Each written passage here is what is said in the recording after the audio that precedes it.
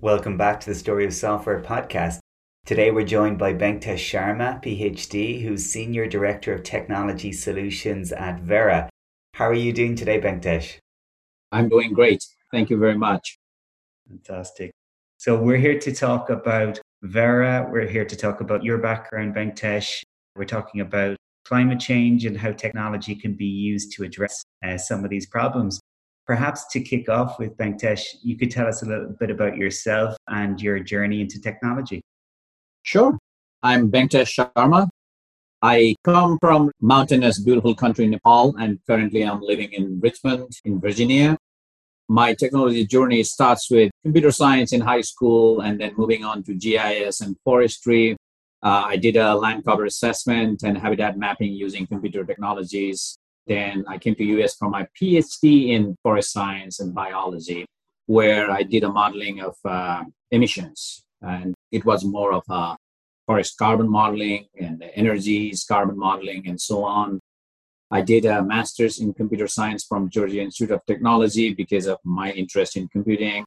I worked at University of California, Berkeley, Sony, doing all these computing works, mostly geared towards MRP, remote sensing, AI deployment, and media analytics. Currently, I am working at Verra as a IT leader, making enterprise softwares and system integrations that are going to help us with the fight against the climate change using these technologies. Before we talk a little bit more about Verra, could you tell us about maybe some of the historic technology problems or challenges that you've encountered? Sure. If we talk about historic problems, when I was in the computer world, computer was not as abundant. So we have very limited resources to do computing. And then we have to make schedules. Okay, who is going to work from this time to that time? We have to do reservations. I even remember going to some corporations where I had some contact just to get a feel of computers. So technology is costly, and it is costly as well, but it's just that our availability is higher, but this is still expensive. In some part of the world, having a laptop is still a luxury, but in developed countries, laptop is basic needs. So one part is availability of technology. Now, we may have a technology in place, but not the technology that is at the current stage. For example, we talk about 4G, 5G, 3G technologies. There are areas in the world who are still relying on 2G network, and we are discussing about 5G network in some countries. So keeping pace with the available technology is a big challenge in this world, which is really important for technologists to stay updated. And that is what I have been experiencing over my time. And then another technology challenge that I have noticed is it doesn't pay by itself. You can make a brilliant software, but if users don't like it, then the technology is not doing much there. And providing early preview of what's coming up, get users on board. That way we can get the full power that the technology could offer to solve our problems. A brilliant idea remains a brilliant idea, or a worse solution when we lack talent. And so solutions must be designed in a way that we can actually implement those designs. That requires talent pools and skill sets we have. So in my experience, I have also experienced like brilliant ideas and designs, but not skill set or availability of resources. We were not able to deliver the software that we designed. And then another technology challenge that I have noticed is software is merely a model of reality. There was a time when software would derive the user's behavior. I create something, user will learn that something and then make use of it. But these days, things have changed. So it's mostly the user side. So what we do with the technology is reflection of what we do in real life. And there is a misalignment between what is happening in the real life and what the software is doing. Then that software is not going to be successful, or technology for that matter.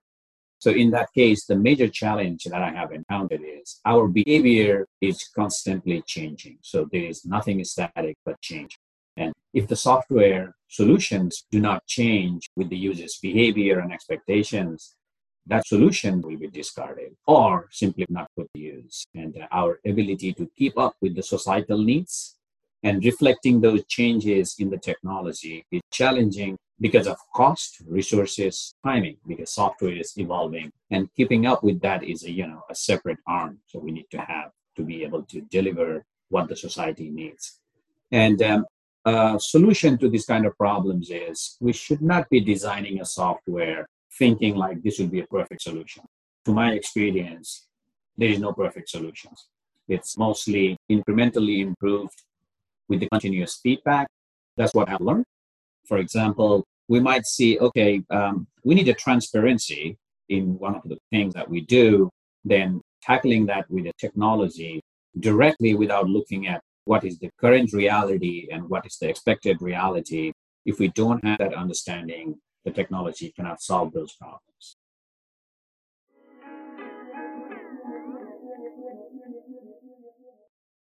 Venkatesh, I'd love to talk with you a little bit about your current company, Verra.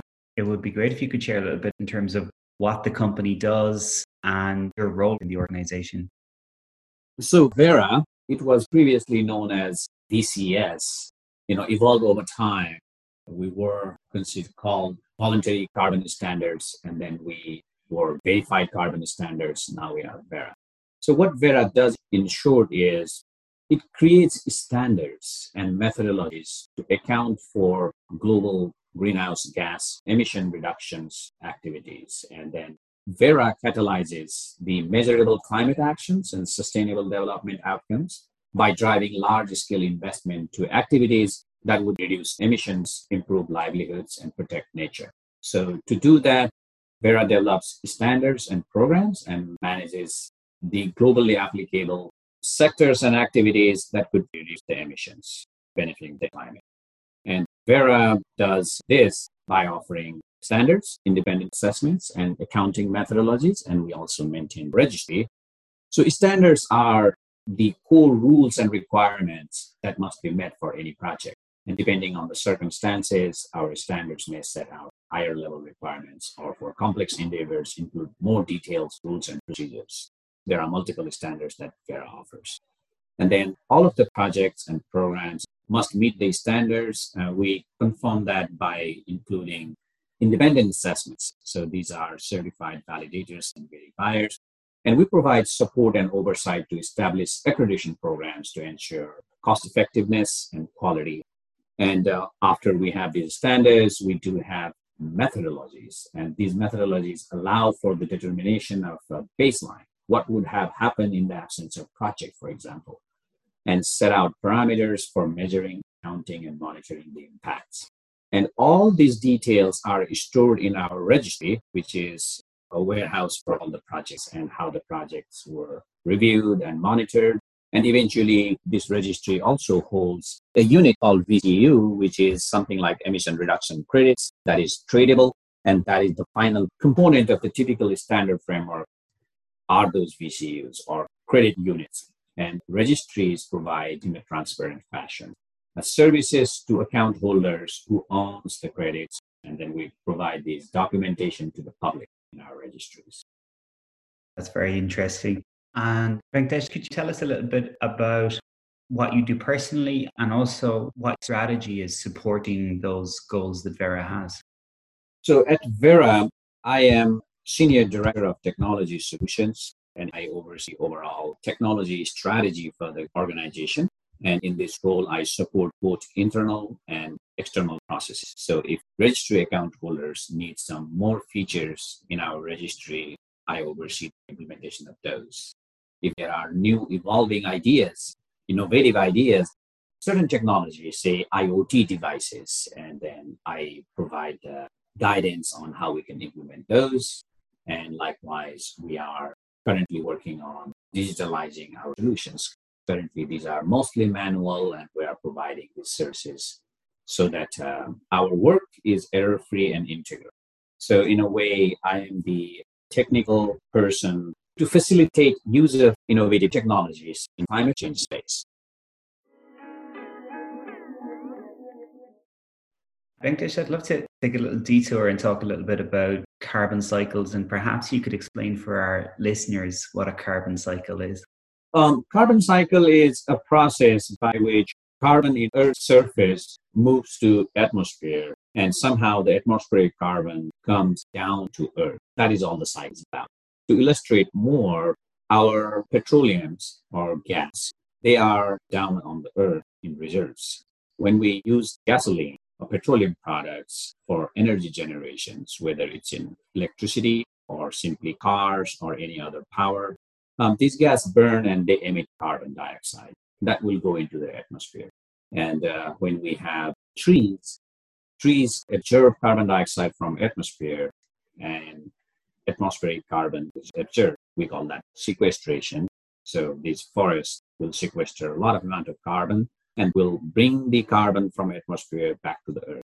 And this is how the cycle is operating. At the same time, in the oceans, you have these animals or the shellfish and all these large mammals or even smaller animals. They do have carbon so ocean seagrasses or seaweeds also absorb carbon. And then they recycle sometimes inside, but when we pull them out, it will go back to the atmosphere. So that is basically the carbon cycle. Now, how this carbon cycle affects this global climate change and what we do in Verra, I can give you an example with one of the activities. So we can tackle sequestering carbon into Earth from atmosphere two ways. One, we can avoid the emission from the land. Other, we can increase the reduction of atmosphere. So avoiding means, let's say we have large areas of forest in some land. And if we are not cautious and if we don't do any project or human interventions, it is possible that these forests are cleared. As soon as forests are cleared, the biomass will be burned and the carbon will emit in the atmosphere. That is the baseline. Now, if we incentivize the owner of this forest so that they keep the forest, then the forest will continue accumulating the atmosphere. So this is how we are avoiding the emission of carbon into the atmosphere.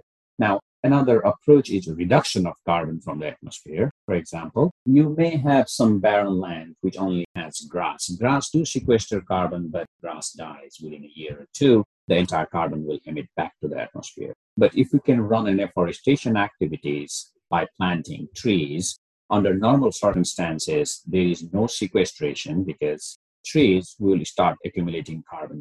So we are reducing carbon from the atmosphere in this way. And these are the nature-based interventions. There are other things like industrial-based approaches where we call it carbon capture and sequestration, which is like a vague endeavors. What it does is it sucks up carbon from the atmosphere and pushes that carbon into the Earth's surface, mostly in the areas that were previously mined, and so on. So this is how we tackle the climate change by using ideas for reducing and avoiding.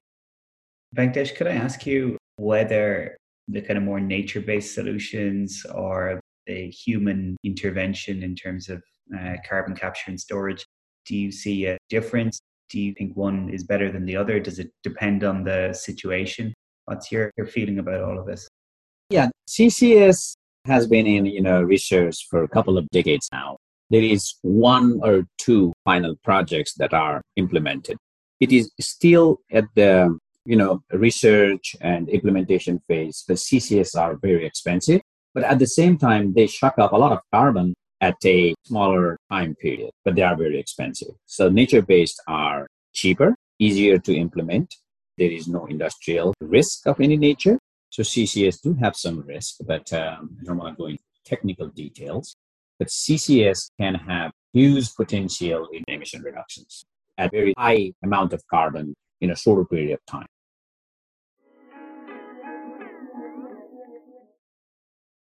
Your organization is called Verra, which I believe is connected to the Latin word for truth. So I guess as an organization, you're looking to verify, to validate, to provide trust in a sector that's looking to solve the biggest problem we're going to face in our lifetimes. What are the challenges around building trust in this whole sector? What are some of the things that technology can solve in that way? Correct. Verra has been in the forefront of innovative work in terms of how we reduce carbon from the atmosphere. And our approach has been openness to the world about what we do. And we take stakeholders' comments very seriously. And then in terms of building trust, whatever we do, we have a stakeholders participation. For an example, we are looking at DMRV platforms, which is digital monitoring, reporting, and verification. We are embarking on this journey where we want to digitalize the MRV process. In that case, we call and we are discussing with all the stakeholders.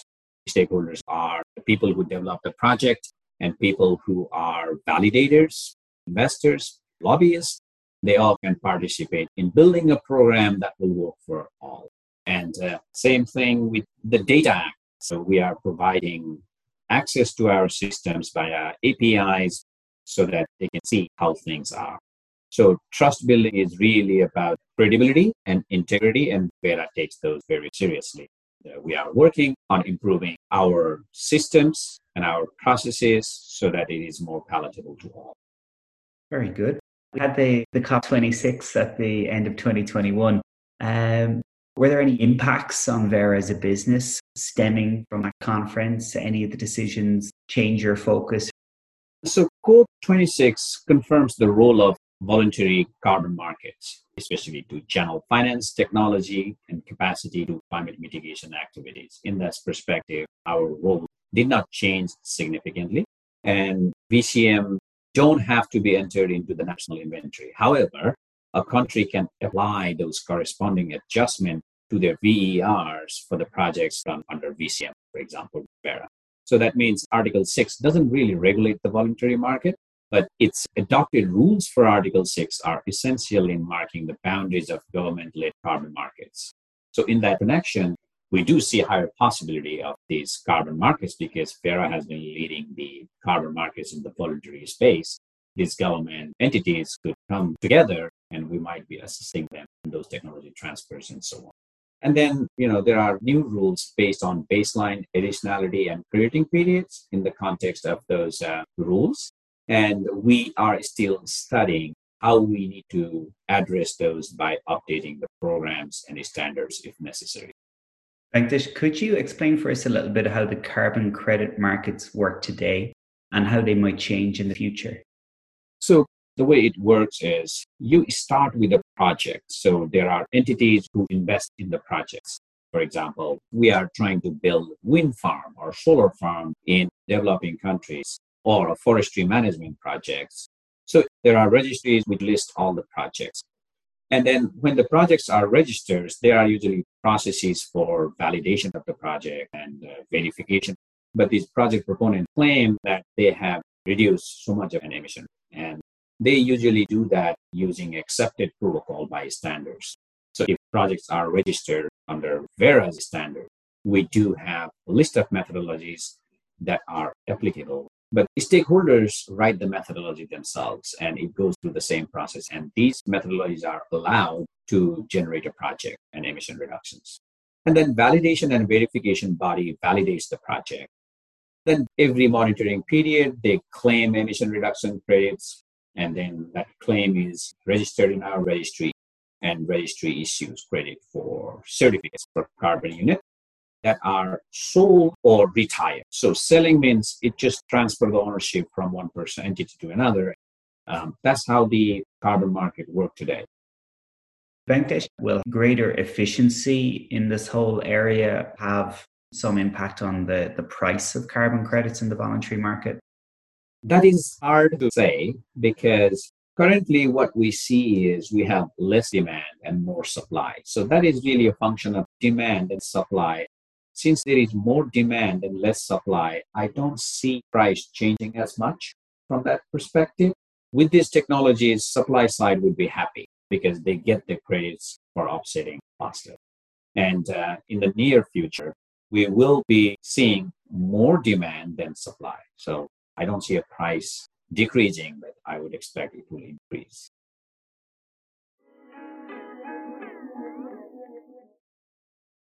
Venkatesh, I'd love to speak as well about some of the technological challenges that remain to be addressed or solved in this space. Would you be able to talk us through some of these? So Verra has been growing dramatically in the last 2 years or so. And this is reflecting the fact that there is a huge interest in voluntary carbon market space. And our processes that we had built needs to be enhanced. So we want more automation so we can efficiently process the requests and verifications, validations, and same with the data. So we want to deliver the project faster. And to do that, we have to enhance our infrastructures, our processes. An MRV is a process by which we monitor, report, and verify a project. If the project is done or project has been using DMRV that has been verified or certified, we will know that this data that comes are good or bad. And so that automation will help us move processes faster. So we are talking about between 1 to 4 years of time to trimming down weeks or even days. So with this automation and integration, we hope to achieve efficiency in our internal process. We optimize these digital tools so we have less redundancy, and our goal is to make these digital tools interoperable. And by allowing project proponents or stakeholders to participate, we are creating more transparency. With these tools, what we achieve is we decrease the cost, we ensure integrity, and we optimize our processes so to make things faster. Venkatesh, thank you so much for joining us today. It's been a real pleasure to speak with you. Wonderful. Thank you very much. We had production, as always, by Adnan Tuchar with support from Albena Kresteva and Evan Sheehan. Catch you next time on the Story of Software podcast.